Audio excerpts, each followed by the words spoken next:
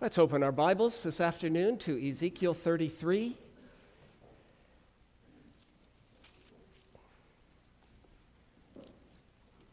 We have seen some of the woes against the surrounding nations, and we looked last time at Tyre, and then there's a section in between there against Egypt, and I've decided to move ahead to chapter 33.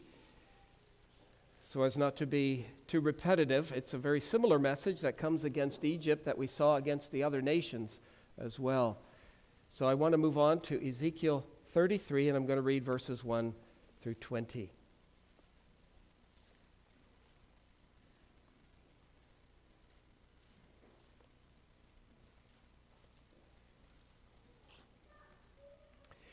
Again, the word of the Lord came to me, saying, Son of man, speak to the children of your people, and say to them, when I bring the sword upon a land, and the people of the land take a man from their territory and make him their watchman, when he sees the sword coming upon the land, if he blows the trumpet and warns the people, that whoever hears the sound of the trumpet and does not take warning, if the sword comes and takes him away, his blood shall be on his own head. He heard the sound of the trumpet, but did not take warning. His blood shall be upon himself. But he who takes warning will save his life. And if the watchman sees the sword coming and does not blow the trumpet, and the people are not warned, and the sword comes and takes any person from among them, he is taken away in his iniquity, but his blood I will require at the watchman's hand. So you, son of man, I have made you a watchman for the house of Israel. Therefore you shall hear a word from my mouth and warn them for me. When I say to the wicked, O wicked man, you shall surely die, and you do not speak to warn the wicked from his way, that wicked man shall die in his iniquity, but his blood I will require at your hand. Nevertheless, if you warn the wicked to turn from his way, and he does not turn from his way, he shall die in his iniquity, but you have delivered your soul. Therefore you, O Son of man, say to the house of Israel, thus you say, if our transgressions and our sins lie upon us, and we pine away in them, how can we then live? Say to them, as I live, says the Lord God, I have no pleasure in the death of the wicked, but that the wicked turn from his way and live. Turn from your evil ways, for why should you die, O house of Israel? Therefore you, O Son of man, say to the children of your people, the righteousness of the righteous man shall not deliver him in the day of his transgression. As for the wickedness of the wicked, he shall not fall because of it in the day that he turns from his wickedness, nor shall the righteous be able to live because of his righteousness in the day that he sins. When I say to the righteous that he shall surely live, but he trusts in his own righteousness and commits iniquity, none of his righteous works shall be remembered. But because of the iniquity that he has committed, he shall die. Again, when I say to the wicked, you shall surely die, if he turns from his sin and does what is lawful and right, if the wicked restores the pledge, gives back what he has stolen, and walks in the statutes of life without committing iniquity, he shall surely live, he shall not die. None of his sins which he has committed shall be remembered against him. He has done what is lawful and right, he shall surely live. Yet the children of your people say, the way of the Lord is not fair. But it is their way which is not fair. When the righteous turns from his righteousness and commits iniquity, he shall die because of it. When the wicked turns from his wickedness and does what is lawful and right, he shall live because of it. Yet you say, the way of the Lord is not fair. O house of Israel, I will judge every one of you according to his own ways. So far, the reading of God's holy word.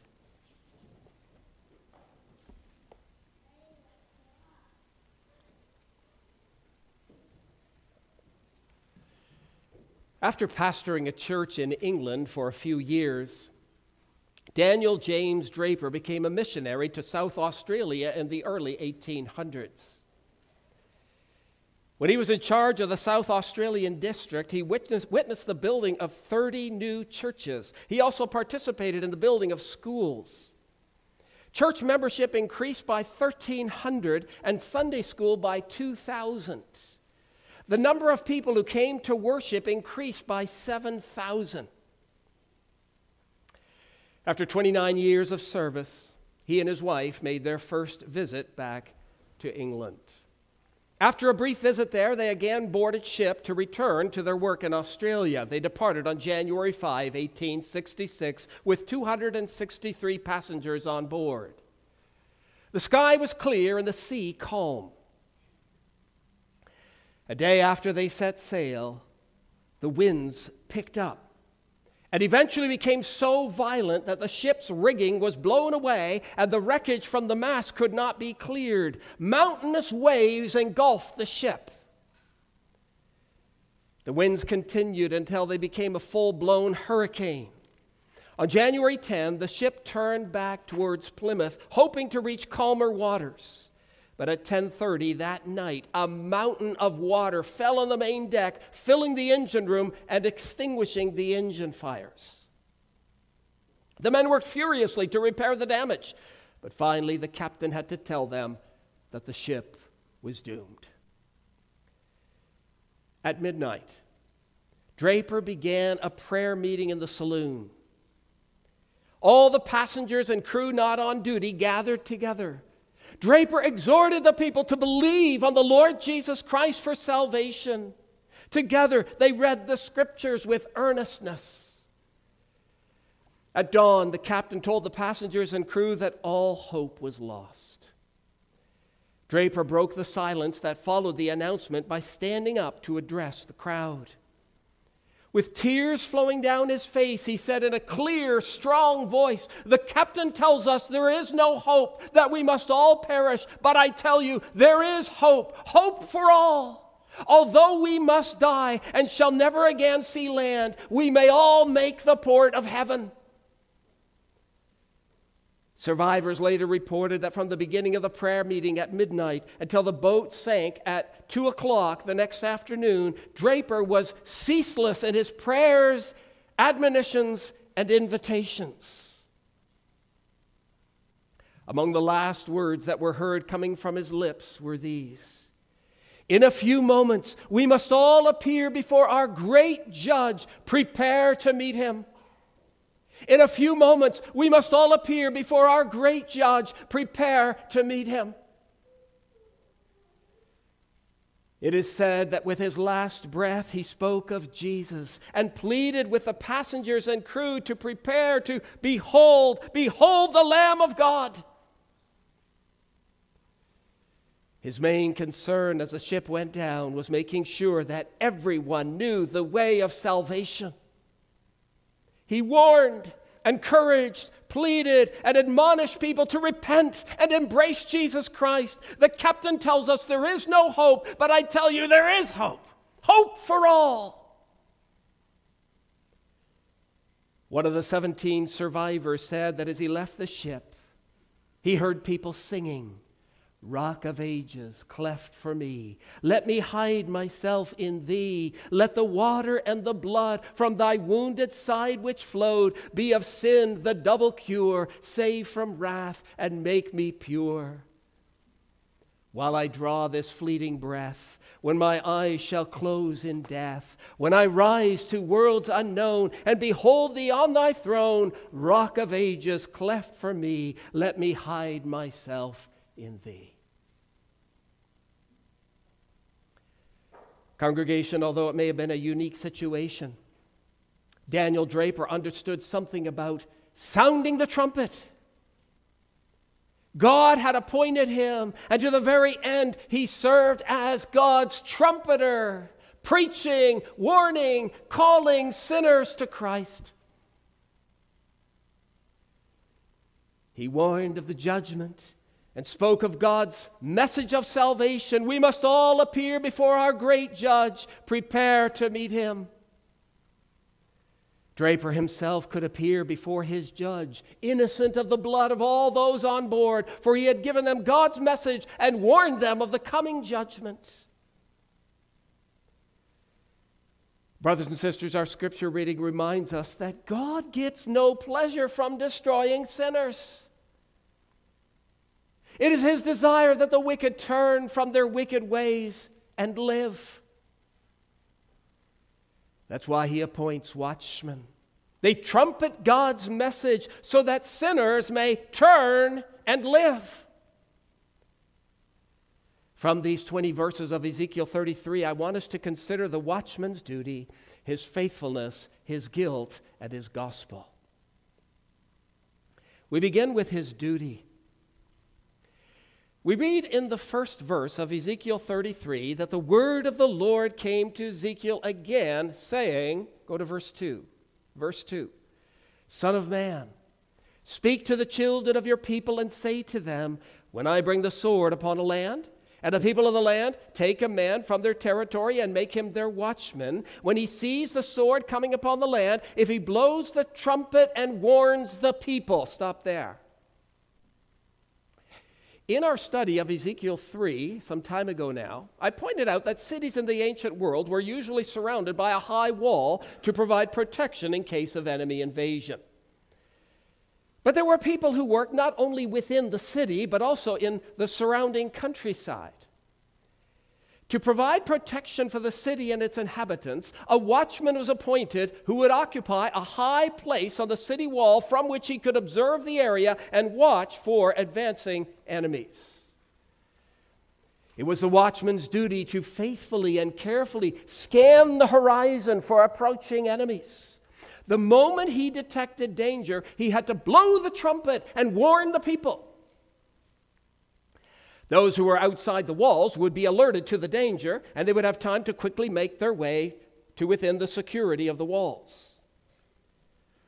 The task of the watchman was extremely important. His duty was to watch and warn. The safety of the city depended largely upon his diligence. The lives of the people were dependent upon his alertness.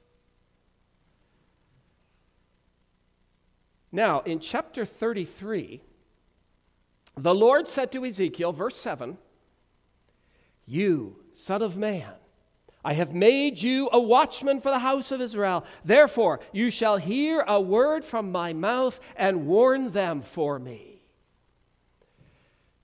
You'll recall that back in chapter 3, the Lord said, I have made you a watchman. And now in chapter 33, his duty as a watchman is further emphasized. Ezekiel was called by God to stand on the towers of the city walls, as it were, and scan the horizon for any danger and warn the people if there was any threat.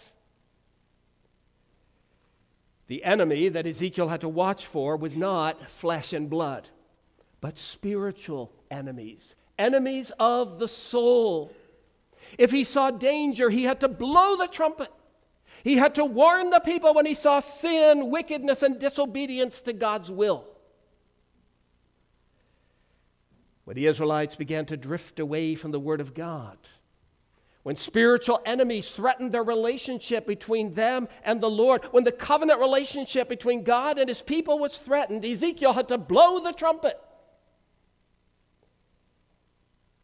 Brothers and sisters, as we saw back in chapter 3, the task that God gave to Ezekiel is the task that He gives to all office bearers in the church today.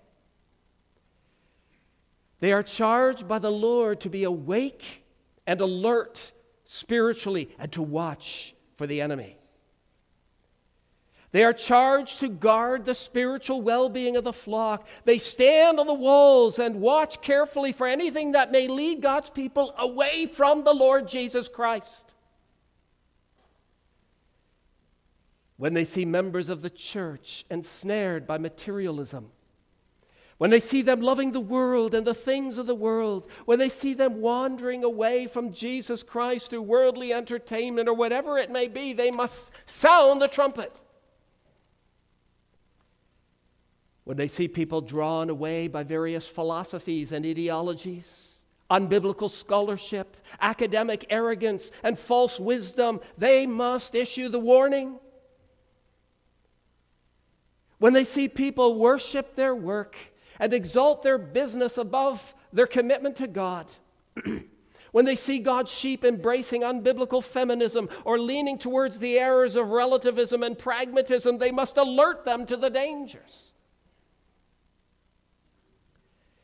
When members of the church show indifference to the Savior, the gospel, and their fellow Christians by neglecting worship, elders have a duty to lift up the trumpet.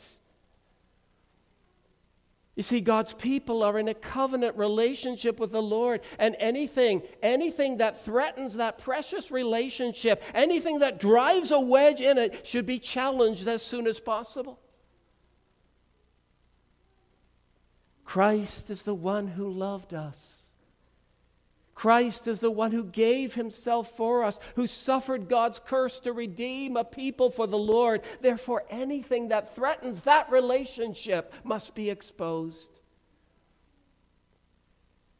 The office bearers of the church, especially the elders and pastors, must be aware of the dangers of our culture and must do all that they can to protect God's people. Office bearers must communicate God's word to God's people to protect them from God's enemies. Enemies of the soul, enemies of the church, enemies of the gospel. We all understand that parents are also watchmen for their children, especially fathers. Parents are called to teach their children the way of Christ, life, and salvation. Parents must remind their children about the dangers of unbelief and ungodliness, and they have a duty to lovingly discipline disobedient sons and daughters so as to deliver them from the ways of evil. As watchmen, parents sound the alarm with a view to rescuing their children from the judgment of God.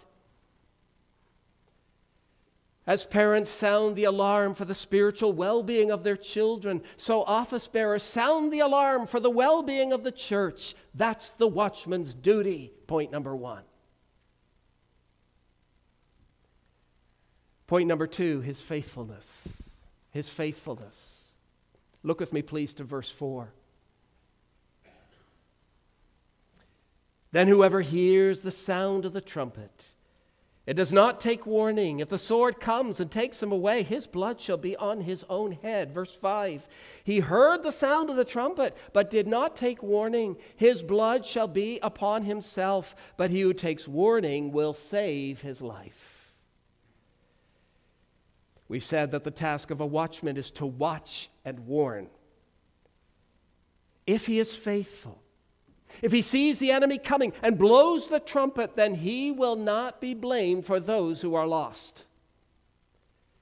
The watchman is not held accountable for those who choose to ignore his warning. Those who ignore it must bear the consequences of their own irresponsible behavior. God told Ezekiel, if you are faithful to your calling and say what I tell you to say, if you preach what I tell you to preach, if you confront God's people according to my instructions, then you will not be blamed if they perish. Verse 9 says, if you go down there, verse 9 says, if you warn the wicked to turn from his way, and he does not turn from his way, he shall die in his iniquity, but you have delivered your soul. To be a watchman is a great responsibility, but the Lord told Ezekiel, be faithful. Do your task, fulfill your calling, take hold of the trumpet, and you will not be blamed for those who perish. Now, brothers and sisters, if he knows that the enemy is near, if he sees a cloud of dust from the enemy's chariots, why would a watchman not sound the trumpet? In the spiritual realm, what would hinder Ezekiel and what would hinder office bearers today from sounding the alarm? Isn't it sometimes the fear of man? Those who receive the trumpet warning are not always grateful. Instead of saying thank you to the watchman, they sometimes rebuke him for the annoying sound of the trumpet. Would you put that noisy thing down? We don't need it. We don't want it. It only gives us a headache. We like peace and quiet. When office bearers approach their church members with a warning, they run the risk of receiving an angry response. Sometimes it's much easier for office bearers to be quiet and say nothing at all. Don't speak of God's word, His righteousness, His righteous judgments, His wrath against sin, and don't confront sinful attitudes and actions. It's much easier for office bearers to just be Mr. Pleasant, Mr. Polite, Mr. Everyone Likes Me, Mr. Agreeable, Mr. Warm and Friendly, Mr. Amiable. It's far easier to simply ignore sinful attitudes and conduct and just be accepted by everyone. Why rock the boat and ruffle feathers? Why make people upset and unhappy? Let's just keep the peace. The fear of man, the fear of rejection, the fear of controversy, the fear of unfavorable responses, all of these things can hinder the watchman from sounding the trumpet. But the Lord says, just be faithful and say what I tell you to say. Speak my word. If the people do not heed your warning, their blood shall be upon their own head. They have only themselves to blame if they fall under my wrath. Congregation, why is it? Why is it that some people do not listen to the sound of the trumpet and do not appreciate the warning? Perhaps there's someone here in this assembly who will not listen. You've heard the trumpet 1,000 times. You've heard that without Christ there is no life. Unless you repent, you must perish. Unless you put your trust in Jesus, there's no hope for you whatsoever. Perhaps there's someone right here who has listened to sermon after sermon after sermon 100 times a year.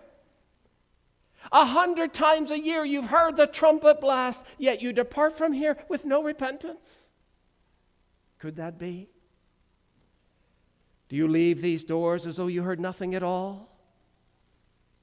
You've received the law and the gospel again and again and again and again. Why do you not listen? Sometimes people refuse to listen because they love their sin. They know that if they heed the warning, they'll have to leave it, and they love their sin too much to turn from it. Many rejected Jesus preaching for that very reason. They love their sin. Others may refuse to listen because of intellectual pride. The message of the Bible is too simplistic. It may be fine for the weak and ignorant, but it certainly has little to offer those who are bright and well educated. Again, others may refuse to listen to the trumpet because they don't believe that God will really punish anyone.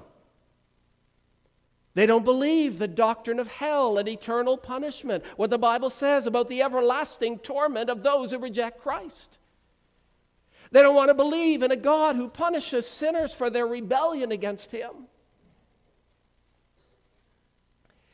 And then sometimes there are those who refuse to listen because they don't like the watchman. They don't like his character. They don't like the sound of his voice. They don't like his mannerisms. They don't like his style of preaching. It's too light or too heavy, too long or too dull, too doctrinal or too simple, too negative or too harsh. Furthermore, there are some who refuse to listen because they're simply preoccupied with other things. They're far too busy to spend time on spiritual matters. And then there are yet others who think that they have plenty of time to respond to the sound of the trumpet. What's the hurry? Why rush? Why respond now? Maybe later. Maybe later. Brothers and sisters, there are all kinds of foolish excuses that people use for not heeding the warning of God.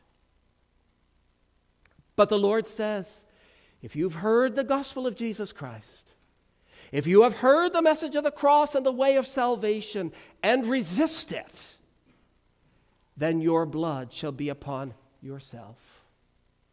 The watchman is innocent, for he has faithfully proclaimed to you the whole counsel of God. That all who plug their ears to the trumpet blast are guilty before the Lord. Dear friends, are any of you here this afternoon? Are any of you here making excuses, even at this very moment?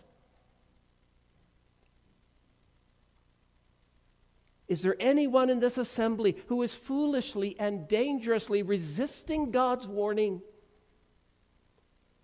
It's my calling to say to you that if you do not turn from your way, you will die in your iniquity, and your blood shall be upon your own head.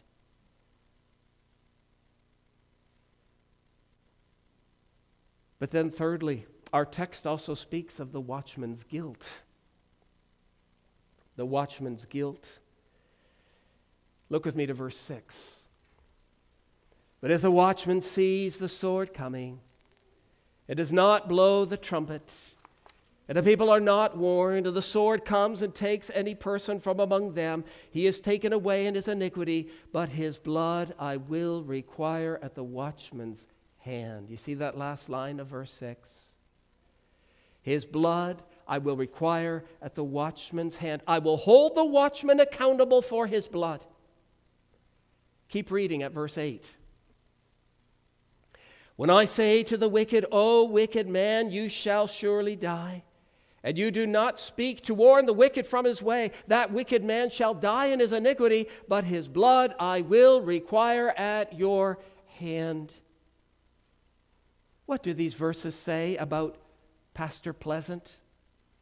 Pastor Polite, Elder Positive, Elder Amiable, Elder Everyone Likes Me? What do these verses say about watchmen who do not proclaim God's message in fullness? God says they are guilty. Guilty. His blood I will require at the watchman's hand. Of course, elders and deacons and pastors should try to be pleasant, polite, positive, and amiable, but not at the expense of biblical truth.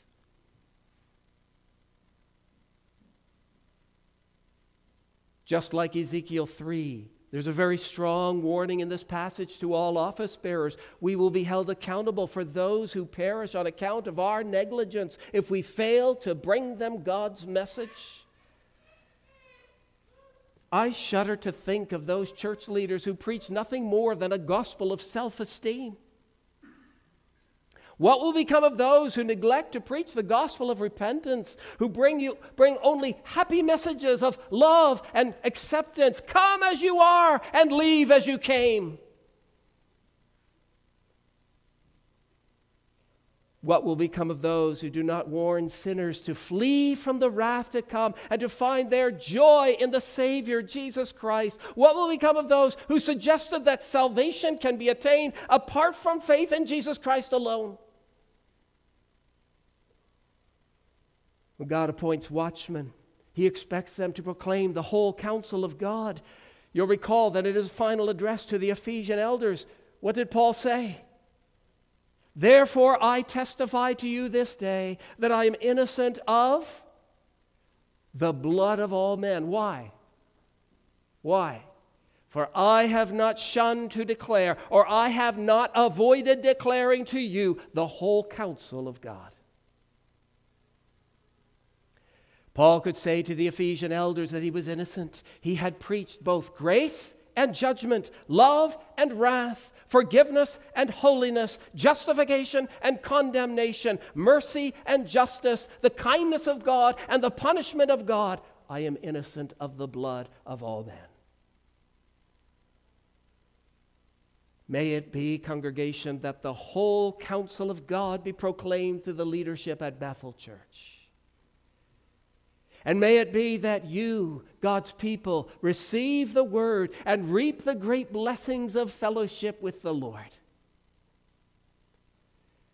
Pray that God will give to the leadership of this church wisdom, courage, boldness, love, and insight to guide God's people according to God's truth. May God give courage to say what needs to be said, even if it's not popular, even if it's not appreciated or gratefully received. So we have seen the watchman's duty, his faithfulness, and his guilt. We come then finally to his gospel. his gospel. Please follow along at verse 11. Say to them, as I live, says the Lord God, I have no pleasure in the death of the wicked, but that the wicked turn from his way and live. Turn from your evil ways, for why should you die, O house of Israel? Can't you just feel in this verse the longing of God for the salvation of sinners, can't you? God does not want them to destroy themselves. He doesn't want them to continue in their sin and bring ruin upon themselves. He doesn't want them to die in their sin. Therefore, he appoints watchmen to proclaim the gospel, the good news that if sinners turn from their sin, they will not die. If the wicked turns from his wicked way, he shall live. What does it mean to turn? Turn from your evil ways. What does it mean to turn? To turn is to repent. True repentance includes a change in direction. It is to forsake your old patterns of life, to leave the sinful habits and desires of the flesh, and to live for Jesus Christ. The good news that Ezekiel can bring to the house of Israel is that evildoers are not without hope. If you turn from your sin, you will not be condemned, but you will have life. Isn't that an amazing message? Isn't that an amazing message? You don't have to die eternally. You don't have to perish in sin. You don't have to face the anger of God. You don't have to be cast into hell for eternity. Turn and live. Turn and live. In verses 12 through 20, the Lord goes on to explain to Ezekiel that a person is not saved by his own righteousness, neither is a wicked man beyond the hope of salvation. The man who appears to be upright, but then turns away, will be lost. And the man who has lived his entire life in sin and then repents, that man is forgiven and acquitted. Now, according to verses 17 and 20, the Israelites said, but that's not fair. We've heard that already before in this book, haven't we? But that's not fair. The way of the Lord is not fair. How can someone who has sinned all his life repent, turn, and be forgiven? And how can someone who has been good all his life lapse into sin and be lost? How can a perpetual evildoer turn and be saved? Well, a person who leads a decent life and then falls into sin is eternally lost. Lord, that's not fair. God says, yes, my ways are fair and just. The person who lives a decent life, his righteousness cannot save him. The righteousness of the righteous man shall not deliver him in the day of his transgression. There were some in Israel who looked at it this way. Suppose you're a successful businessman, and over the years you make a lot of money. You make $10 million. But then one day you make a bad business decision and you lose $400,000.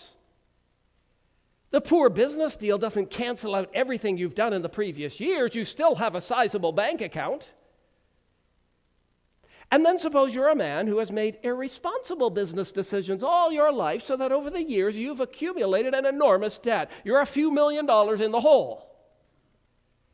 And then one day you reform your business practices.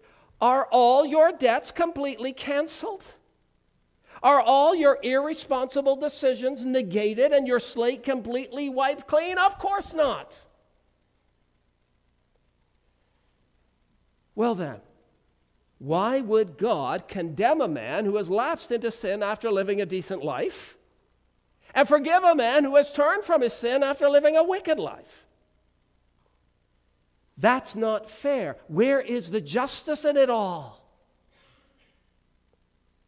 Congregation, the problem with this analysis is that the premise is incorrect. The premise is incorrect. There is no one who is righteous, no one who is truly good, no one who can accumulate merit before the Lord. A person who lives a decent life but does not trust in the righteousness of Jesus Christ, his decent life will not save him. And a man who lives a wicked life but repents and trusts in Christ for salvation, his wicked life will not condemn him. Is that fair? Absolutely. Man's righteousness is worthless before God, but Christ's righteousness wonderfully covers all sin. God does not judge us based on past accumulation of good or past accumulation of evil. He judges us based on whether we do or do not possess the righteousness of Jesus Christ. All who turn from their evil ways and trust in God's way of salvation shall live. All who fail to trust God's salvation shall die eternally. Therefore, brothers and sisters, Ezekiel not only brought a message of judgment, but also an encouraging gospel of hope, life, and deliverance. When sinners repent, turn to the Lord, and commit their lives to Him, God says, "You shall surely live." Verse 19. When the wicked turns from his wickedness and does what is lawful and right, he shall live. To the Israelites in captivity, this was a great message of grace. Yes, you have sinned, and yes, your life is a mess because of sin, but if you turn and repent, you shall live. Brothers and sisters, that is God's promise to each and every one of you. I have no pleasure in the death of the wicked. Turn from your evil ways, for why should you die? You don't have to die. There's forgiveness in Jesus Christ. You don't have to perish. There is life in the Savior. When you depart from this life and stand before God, there is not a person in this building who can say, "Lord, I didn't know. I didn't know your way of salvation. I didn't know you were gracious, kind, and merciful. I didn't know that you desired the salvation of sinners. I didn't know that my own righteousness was inadequate. I didn't know, Lord, I didn't know that I could be clothed with the righteousness of Jesus. I didn't know that you called out with a compassionate heart for the wicked to turn and live." There's not a person in this assembly who can plead ignorance on the day of reckoning. If you've not trusted the righteousness of Jesus, the Lord will say to you, "Why did you not listen? I called to you. I said, turn from your evil ways. I told you, I have no pleasure in the death of the wicked. I gave you the opportunity to be saved. I revealed my grace, my love, my beloved Son to you. I sent watchmen to sound the trumpet. I gave you my word. I gave you every opportunity. Why, oh, why did you not turn and live?" Congregation, there will be eternal regrets for those who ignore the watchman's gospel. Eternal sorrow. But for those who hear, there will be eternal gratitude to God, thanksgiving, and celebration. Is there anyone here today who will not confess faith in Jesus Christ and devote your life to Him? I say to you, why will you die? Why will you die? Turn, repent, and live. We must all appear before our great Judge. Prepare to meet Him.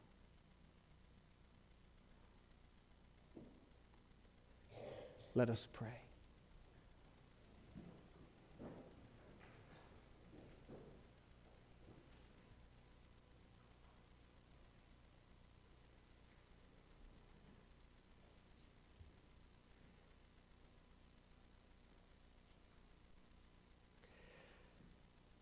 Lord, we are so blessed to be able to hear the Watchman's gospel and to know that there is full pardon, forgiveness, and life in Jesus Christ.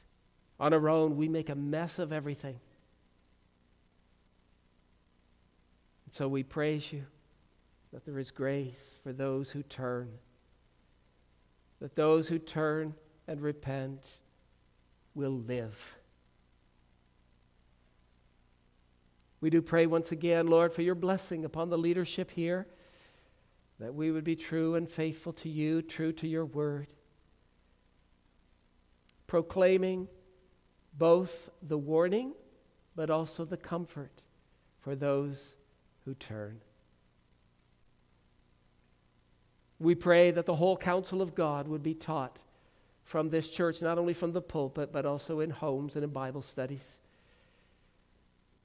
That, Lord, your truth may be both taught and heard and believed, acted upon,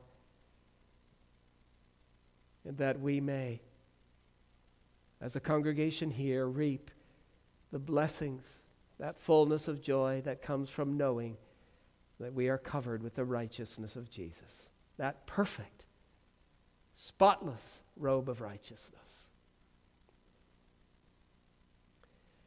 So, Lord our God, if there's anyone here who has heard the trumpet blast 1,000 times, it is not rightly responding, we pray that your Spirit would convict the heart. Bring them to faith, bring them to their knees, humble them under your mighty hand, and then fill them with your joy. Sins forgiven, life everlasting. Hear us, Lord, and receive our praises as we conclude. Amen.